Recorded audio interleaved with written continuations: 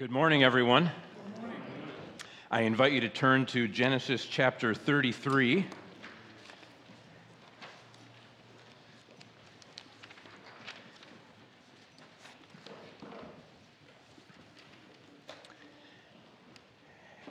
It's a tremendous privilege to gather together as a church family around the Word of God, because God sanctifies and transforms His people through His Word.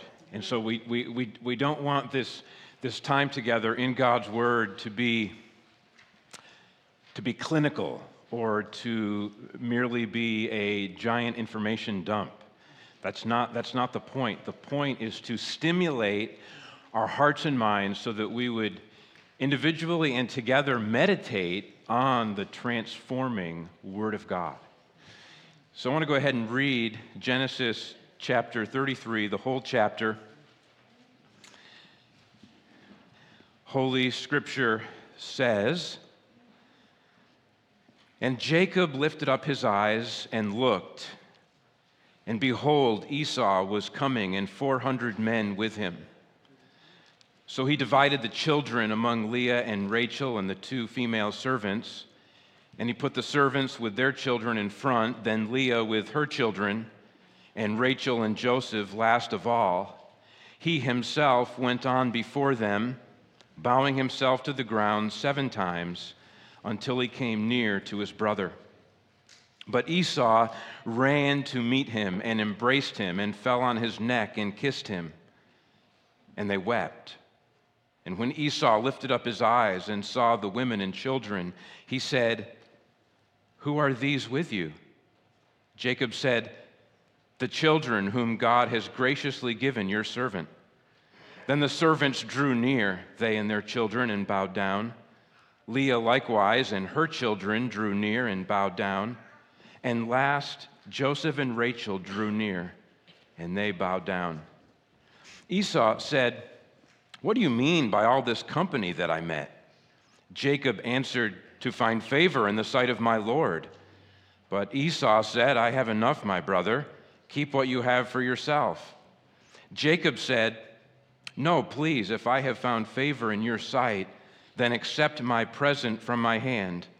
For I have seen your face, which is like seeing the face of God, and you have accepted me. Please accept my blessing that is brought to you, because God has dealt graciously with me, and because I have enough.' Thus he urged him, and he took it. Then Esau said, 'Let us journey on our way, and I will go ahead of you.' But Jacob said to him, 'My Lord knows that the children are frail, and that the nursing flocks and herds are a care to me. If they are driven hard for one day, all the flocks will die.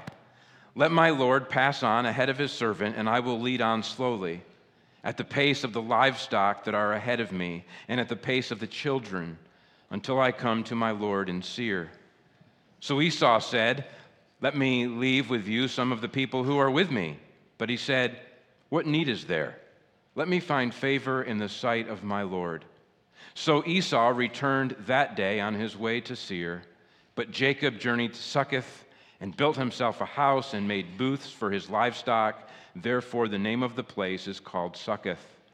And Jacob came safely to the city of Shechem, which is in the land of Canaan, on his way from Padan Aram, and he camped before the city.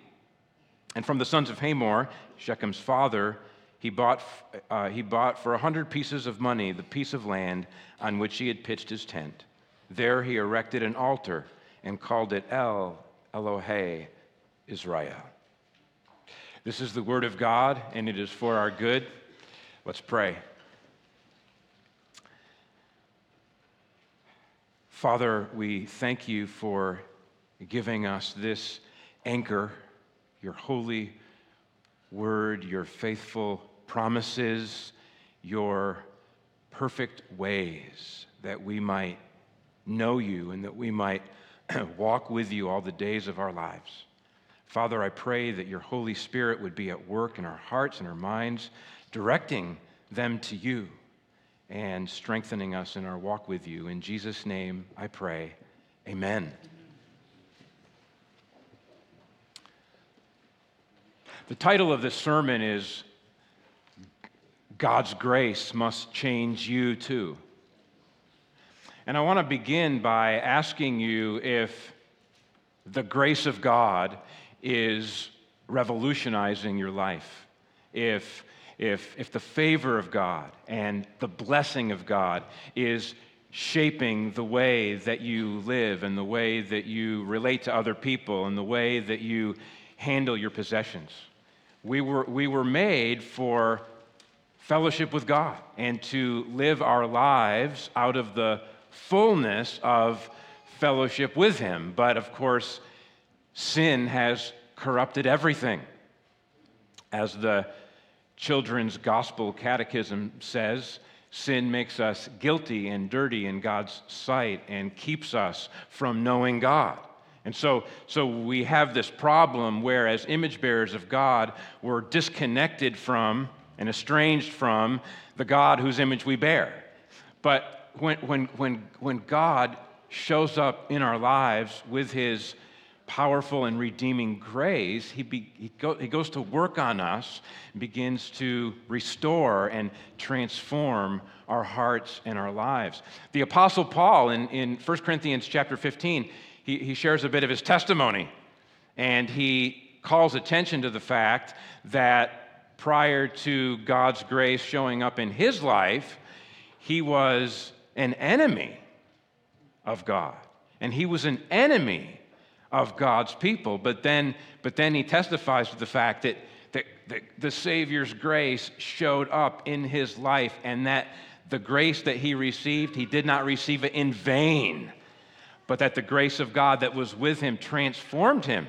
And in 2 Corinthians, he tells us that though he was once an enemy of God and an enemy of the church, he had become a faithful servant of the living God who gladly spent and was gladly willing to be spent for the sake of God's people. Total transformation by the grace of God. Is God's grace chipping away at the sinful and selfish ways in your life so that you are learning to be a faithful servant of the living God? Genesis chapter 33 invites us to consider that question and to be stirred up to pursue God in our everyday lives. As we walk through this chapter, remember the context. If you've been here the last few weeks, you'll probably remember the context very well. But just remember that Jacob had stolen Esau's blessing 20 years earlier, and he left town because his enraged brother Esau wanted to kill him. So Jacob got out of town and moved 500 miles away to Haran, where he spent the next 20 years with his uncle turned father-in-law Laban. And very recently, the Lord had told him to return to the land of Canaan. And often, the path of obedience to the Lord, the path of obedience, takes us through very difficult obstacles and trials that we have to face along the way. And for Jacob returning to the land of Canaan meant being reunited with the brother whom he had so grievously offended and who was enraged at him. What's going to happen? Was Esau going to come against him in hostility? We know from chapter 32, verse 7, that Jacob was greatly afraid and distressed at the prospect of meeting a hostile and vengeful brother. Of course, as we looked at last week, the Lord went before Jacob and initiated this profound encounter that Jacob had wrestling with God and being very transformed and blessed by the presence of the Lord. And that prepared Jacob to meet Esau. And so, really, just hours before, Jacob had concluded his interaction with God in chapter 32, and now the sun has risen, and Jacob lifts up his eyes at the beginning of chapter 33, and there is Esau. As we look at verses 1 to 7, I want you to consider this lesson, that God transforms his people into lowly servants who honor others. This call from the New Testament is very clear that we're called to honor everyone, in fact. And in Romans chapter 12 tells us to outdo one another in showing honor. And Philippians 2 tells us to consider others as more important than ourselves, to learn to die to ourselves and put others ahead of ourselves. And so Jacob lifts up his eyes, and as the sun is shining down on this new day, having met with God the night before, he sees Esau and Esau's 400 men coming toward him. And they're about to meet. And so Jacob organizes his children according to their mothers, with the maidservants, basically his concubines, in front, followed by Leah and her children, and then Rachel and her children at the rear. And Jacob is out in front of his family, walking toward Esau. And he's not just walking toward Esau, he's bowing down. This act of humility, this act of honor, this act of obeisance before his brother Esau. It's really interesting to me, by the way, this picture that we get of Jacob and Esau here. Do you remember what we learned about Jacob and Esau in that summary statement back in chapter 25, verse 27? We were told that Esau was a skillful hunter, a man of the field. And we were told that Jacob was a complete man. Complete is a accurate translation of the word that is sometimes in our Bible translated quiet. But Jacob was a complete man dwelling in tents. Now just think about that summary statement from chapter 25 and the scene here. Esau, skillful hunter, man of the field, with his small army of 400 men. And Jacob, the complete man, with his vulnerable family, 12 children, 11 sons, and one daughter between the ages of 6 to 13. Jacob, the complete man, with his family, bowing down before Esau 7 times. 7 in Scripture typically points to completeness. The complete man bows the complete number of times before his brother Esau. It's a beautiful and striking picture that is in some way characteristic of their lives. And it may seem really odd to you or me that Jacob is the one bowing down before Esau, and Jacob refers to himself as Esau's servant, and Jacob refers to Esau as his Lord as we go through this passage. That may seem odd because of the covenant promises that Jacob was going to be Lord over his brothers, and Esau would be subservient to Jacob. But what you have to remember is when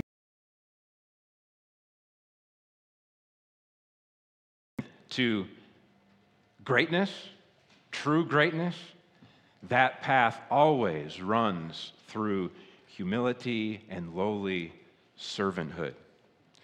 So Jacob is preparing to meet his brother, and perhaps unexpectedly, Esau is running toward Jacob. Esau runs to meet Jacob, verse 4, and embraces him and falls on his neck and kisses him, and they weep together. Alienated brothers, reconciled, and a grieved brother and a fearful brother, reunited in profound tears that wash away the pain of offense and separation for 2 decades. When I read verse 4, it reminds me of the parable of the prodigal son. And the younger prodigal son, he returns home, and it's the father who runs to meet and embrace his returning son, while the older brother is cold-shouldered and distant and judgmental towards his younger brother. But here, it's the older brother, Esau, who is overjoyed at being reunited with his brother Jacob. The hostility is gone. The vengeance is gone. And all that remains is compassion and favor from Esau to Jacob. Now, to be honest with you, we don't know much about Esau. Okay, this passage is not mainly about Esau. He's an important part of the story, but this whole stretch of chapters isn't really about him. It's really about Jacob. And so it's really difficult to say much about how it came about that Esau was able to walk away from the bitterness and the hate and the malice toward Jacob, and how he came to have a forgiving spirit toward the brother who had offended him. We just don't know. There's a lot of information gaps there. The Bible doesn't tell us. All we can say for sure is that God saw to it that Jacob found favor in the sight of his brother. And after this beautiful reunion in verse 4, of course, Esau inquires about who are all these people with him, and Jacob testifies to the grace of God in having given him all these children, and then the servants and their children, and then Leah and her children, and then Rachel and her one son Joseph, one after another, come before Esau and do the very thing that Jacob did, which is to bow down and to honor Jacob's brother Esau. So it's a beautiful picture of people learning to be lowly servants who honor others. As we move to verses 8 through 11, consider this lesson, that God transforms his people into generous givers who bless others. Verses 8 through 11 are just absolutely beautiful, and there's a lot for us to learn from. But after inquiring about who the children were, the next thing that Esau inquires about is, what was the meaning of that large procession of gifts that Jacob had marched in front of him to Esau? Do you remember from chapter 32? Jacob prepared that large gift of 580 animals, separated into 5 different droves, and they went ahead of Jacob. They went into the presence of Esau before Jacob did, and Jacob intended this large gift to appease his brother and to make Esau favorable to him. And that's what Esau is inquiring about. What do you mean by all this company that I met? The servants and all of these animals. And Jacob answers honestly, to find favor in the sight of my Lord. That was the purpose for the animals. But what becomes evident here is that this large gift was unnecessary for securing Esau's favor. Esau was favorable to Jacob because Esau was favorable to Jacob. It wasn't because of the large gift that Jacob had attempted to give him or that Jacob was offering him. And so Esau said, I have enough. More literally, I have much. I have much, my brother. Keep what you have for yourself. And then there's this beautiful pivot that takes place where Jacob was going to give this gift in order to win Esau's favor. Now he realizes that he already has Esau's favor, and he has an open invitation to take that large gift back into his own coffers. But he doesn't do it. Now, out of a spirit of grace and gratitude and love and honor toward his brother, he insists that Esau take the gift anyway. And I'm going to come back to this because there is so much beauty in terms of the transformed life that comes out in verses 8 through 11 that I'm going to come back to it and give you more detail. But I want to move on next to verses 12 through 17, where we learn this lesson that God transforms his people into faithful servants who take good care of their own household. This is really interesting because, Jacob and Esau have this beautiful reunion, but at the end of the day, Esau has to live his life, and Jacob has to live his life. Esau lives in the land of Seir. Jacob has been summoned by the living God back to the land of Canaan. Esau suggests that they journey together. But aside from the fact that Jacob has a different destination in mind, Jacob knows that it's impractical. Esau and his 400 men are unencumbered men, and they can move accordingly. Jacob has responsibilities, right? He calls attention to the fact that in his company he has frail children, verse 13. And then he has the nursing flocks and herds that are a care to him.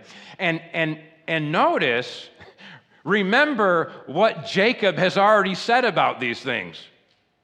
These frail children are a gracious gift from God, verse 5.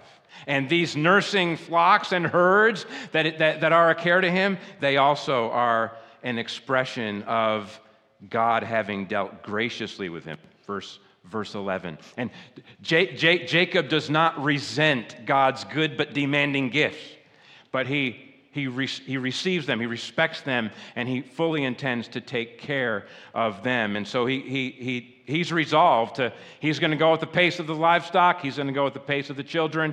And as we see later, in verse 17, Jacob ends up going to Succoth, which means booth. It took the name from the fact that Jacob built booths for his livestock in that place.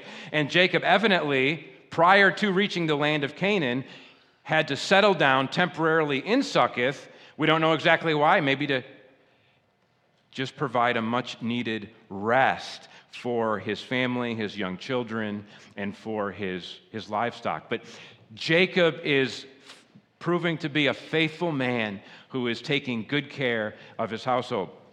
After he declines Esau's offer to travel together and tells him that in due course he'll come to the land of Seir. Now, I'm not sure if Jacob really ever intended to make it to the land of Seir. That certainly was not his final destination. Whether he expected to meander there or visit there sometime, I do not know. But after refusing Esau's offer of traveling together, Esau offered to give Jacob some of his men to travel with him, maybe provide some additional support and security. And Jacob says, no, verse 16, what need is there? No need for that. Jacob is content to have found favor in Esau's sight, to be reconciled and on good terms with his brother. And Jacob even wants to find favor in his sight in this matter, that Esau would respect Jacob's own travel plans and let him go the way that he must go. And so the brothers separate, Esau going to the land of Seir, Jacob to the land of Succoth, eventually en route to the land of Canaan. God transforms his people. I'll get to verses 18 through 20 a little bit later on, but I really want to camp out in verses 8 through 11, and really verses 3 through 11, because it testifies through multiple facets. It testifies to the fact that God had been transforming Jacob's life these last 20 years. And then in that wrestling encounter from the previous night, that also was very transformative in Jacob's life. So just think about these things. More than 20 years ago, Jacob had lorded it over his brother in the matter of the birthright. And he had been opportunistic and took advantage of his weak and vulnerable brother in order to buy his brother's birthright. Esau shouldn't have sold it, but Jacob shouldn't have bought it in the manner that he did. And yet, now what do you see? The whole script is flipped, with Jacob coming to his brother Esau now as a humble servant who intends to honor and bless his brother. Also, just think about this. 20 years earlier, right after Jacob had deceived his father in order to get his brother's blessing, Jacob had gone to Haran to his uncle Laban. Jacob had gone there as a deceiver who had just deceived his father in order to enrich himself at his brother's expense. And so, in the wonderful providence of God, God appointed a fellow swindler for Jacob in the form of his uncle Laban. And over the course of those 20 years, Laban proved to be a deceiver, a swindler, and dishonest, very selfish toward Jacob. And the sad thing is that Laban knew that he had been blessed and enriched by God through Jacob. Laban knew that. It didn't soften his heart. It didn't make him grateful. It didn't cause him to have a large and warm heart toward his nephew and son-in-law Jacob. Instead, Laban just wanted to hoard as much as he possibly could for himself. So just do a little thought experiment. Suppose Laban was the one who rounded up 580 of his animals in order to give a gift to Esau in order to save his own skin. And then Esau came to him and said, No need, Uncle Laban. You can have your 580 animals back. Well, it doesn't take much imagination to know that the way Laban was wired, he would have, in a heartbeat, taken all of those possessions back for himself. But you see, Jacob had gone to his uncle Laban as a deceiver, but he didn't leave that way. He didn't leave as a selfish taker. He left as a beneficiary of God's grace who was learning to be a conduit of blessing to others. And so Jacob doesn't take the bait to get all of that 580 animals back into his own bank account, basically. Instead, he wants Esau to have it anyway. Something profound has taken place in Jacob's life. He's learning to be a servant and a giver toward others. Going back 20 years and beyond earlier, Jacob saw Esau as basically an owner of valuable possessions that he could seize for his own enrichment. But do you see what's happened here? Now, through this remarkable reunion with Esau, he's actually able to see Esau as an image bearer of God. In fact, he goes so far as to say in verse 10 that he discerns in Esau a likeness to the face of God.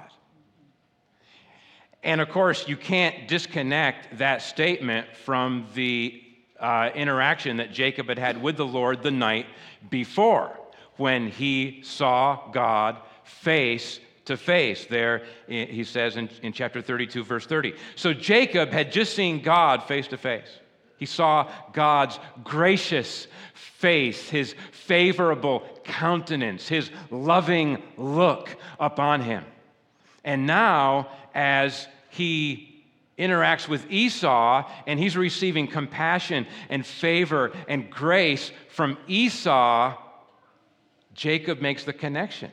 He is, in this particular moment, Esau, as an image bearer of God, is reflecting that image very well in the attitudes of grace and forgiveness toward Jacob.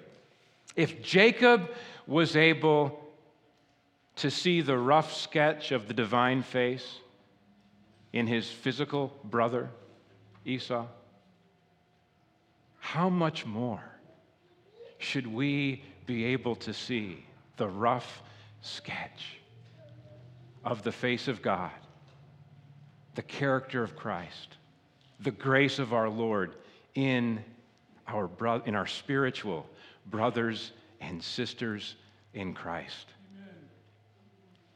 If you want to blow through the superficiality and triteness of our secular world, you might consider saying to a brother or sister sometime, brother, seeing you is like getting a little glimpse of the face of God. Seeing you is like getting a little taste of the character of Christ in action. And I'm encouraging you along those lines, not because of the potentially beneficial impact a statement like that might have on the person you say it to. I think it would be very encouraging, that's not my point right now. My point is, what kind of person would you be and have become to say something like that, where you're no longer seeing people in terms of how they size up around your own little selfish agenda, but now you're seeing people as they really are, as image bearers of God, who sometimes do indeed bear that image very well. Don't be afraid to call attention to it. There is more here in verses 8 through 11 that comes out of the richness of Jacob's interaction with God at the end of chapter 32. Notice in chapter 32, at the end of verse 29, it says, "And there he blessed him." There God blessed Jacob. And then go down to chapter 33, verse 11. "Please accept my blessing that is brought to you." There's an important connection there to understand. Have you ever heard of the concept that we are blessed in order to be a blessing? God blesses us in order that we might become a blessing to others. This is a very biblical concept. We see it right here in chapters 32 and 33. God told Abraham back in chapter 12, "I will bless you, and I will make you a blessing, and every family of the earth shall be blessed in you." In Psalm 67, the prayer goes up that God would be gracious to us and bless us and look kindly upon us. Why? So that his saving power might be known among the nations. Going back many years, Jacob was not a giver of blessing. He was a taker of blessing. He wanted to take from Esau. But something had happened. He had learned to rest in the grace of God. Even in his prayer in chapter 32, he's testifying to his experience of the steadfast love and the faithfulness of God. And even here in his conversation with Esau, he's testifying to God's gracious dealings with him and God graciously giving him these children. And now Jacob is more securely anchored in the blessing and grace and steadfast love and favor of God. And so now he can come to Esau, instead of being a taker, he can be a generous and glad-hearted giver. When you take hold of God to receive blessing from him, and that frees you to stand in the richness of that grace and to be an open-handed giver and blesser of the people around you. Also, one final thing that I want to point out from verses 8 to 11, look at the end of verse 11. It says, "Thus he urged him, and he took it." I love this also because of a connection back to chapter 32, where when God changed Jacob's name to Israel, in verse 28 of chapter 32, God explains that name change this way: "For you have striven with God and with men and have prevailed." Jacob had a track record of prevailing with men, and here, by God's grace, he had prevailed upon God and obtained the blessing that he sought. But do you see what's happening here in chapter 33, verse 11? Jacob prevails upon Esau. But he does not prevail upon Esau for his own benefit. He prevails upon Esau for Esau's benefit, that he would take the blessing that he wanted to give him. This this honor and this blessing and this generosity and this kindness that is coming forth from Jacob is rooted in his secure relationship with the living God. It's interesting. I don't like the fact that the English Standard Version that I'm reading from has flattened out these statements. Esau said in verse 9, "I have enough, my brother." And Jacob says in verse 11, "Because I have enough." I don't like the fact that the ESV flattened those out. Esau said, "I have much," is a more literal rendering. But do you know what Jacob said? He didn't say, "I have enough," and he didn't say, "I have much." He said, "I have everything." That's what he said. "Please accept my blessing that is brought to you, because God has dealt graciously with me, and because I have everything." What is that? It's a man who discovered the grace of God and not to be fooled by outward appearances. Oh yeah, Esau has his 400 men and plenty of wealth, but Jacob has everything. "The Lord is my shepherd, I shall not want. The Lord is my shepherd, I have everything I need." Moreover, Jacob has the covenant blessing, all of it. The blessing of God is upon him. It's transformed his life. Now, check this out. This is really exciting. First part of verse 18.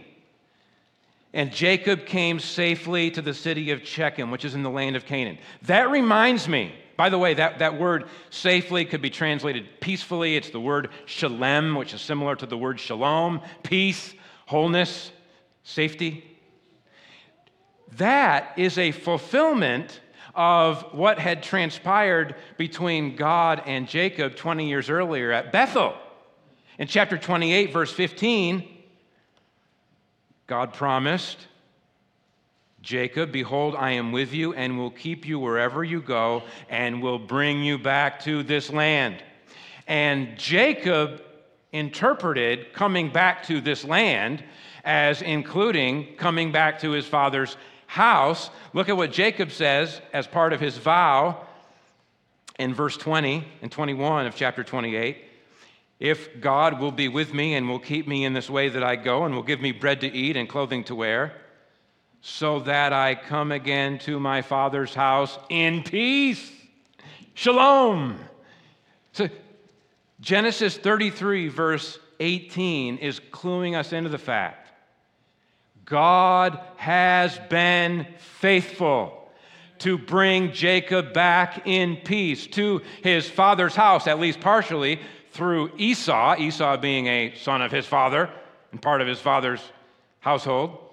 God has been faithful to bring Jacob back to his father's house and to the land of Canaan, in verse 18, in peace.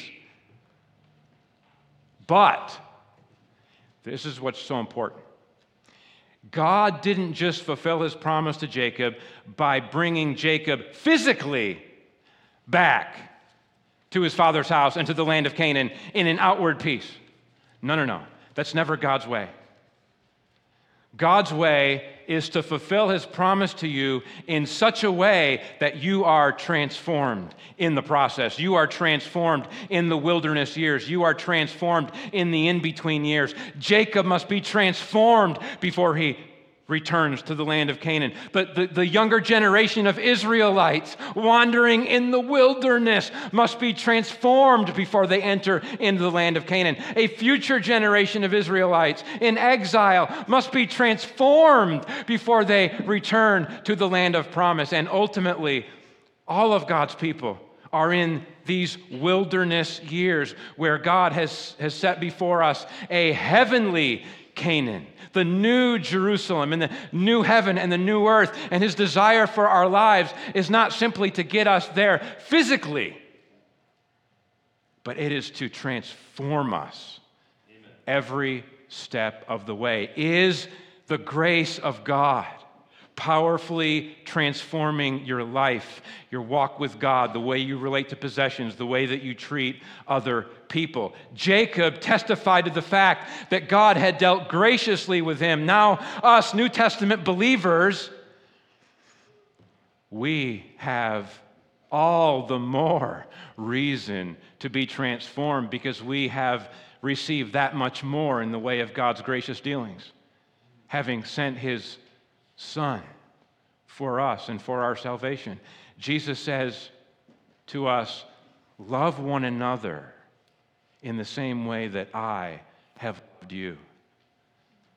He loved us sacrificially as a servant. The Son of Man did not come to be served, but to serve and to give his life as a ransom for many. And as we are reconciled to God through the ransom of Christ on the cross, we get in line after Jesus, the servant of the Lord, and we learn to humbly serve and give and bless. It says in Ephesians 4:32, be kind to one another, tender-hearted, forgiving one another, just as God in Christ forgave you. Are you receiving from the Lord in such a way that it is changing the way, impacting the way that you relate to one another? Well, the Lord not only transforms his people into lowly servants, the Lord transforms his people not only into generous servants, the Lord transforms his people not only into faithful servants, but the Lord also transforms his people into grateful worshipers. Our final consideration as we come to verses 18 to 20. Into grateful worshipers who are learning to trust the Lord at all times and who punctuate our lives with concrete acts of worship. Verse 18, Jacob is back in the land of Canaan. Verse 19, he purchases property in the land of Canaan. In verse 20, he erects an altar and called it El Elohe Israel, an act of worship. El Elohe Israel means God is the God of Israel. Notice how, in terms of the way this chapter is put together, going back to chapter 32, notice how Jacob's relationship with God frames his interactions with Esau. Our relationship with the Lord is meant to frame and shape our relationship with other people. And so, at the end of chapter 32, that was God's powerful interaction with Jacob, and he renamed Jacob Israel. Now, long after his interactions with Esau, Jacob is finally in the promised land, and there he is worshiping the Lord. And it's not only that his worship of the Lord frames his interactions with Esau, but really we're seeing a God-centeredness to Jacob all along the way. God's angels meet him at the beginning of chapter 32. In chapter 32, verses 9 to 12, Jacob prays to the Lord.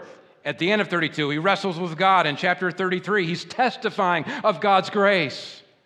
He's anchored in God's grace, and he's testifying to that reality to his brother Esau. And now here, as the chapter concludes, he's worshiping the living God. It's interesting. The book of Hebrews summarizes sacrifices that are pleasing to the Lord. And it mentions two.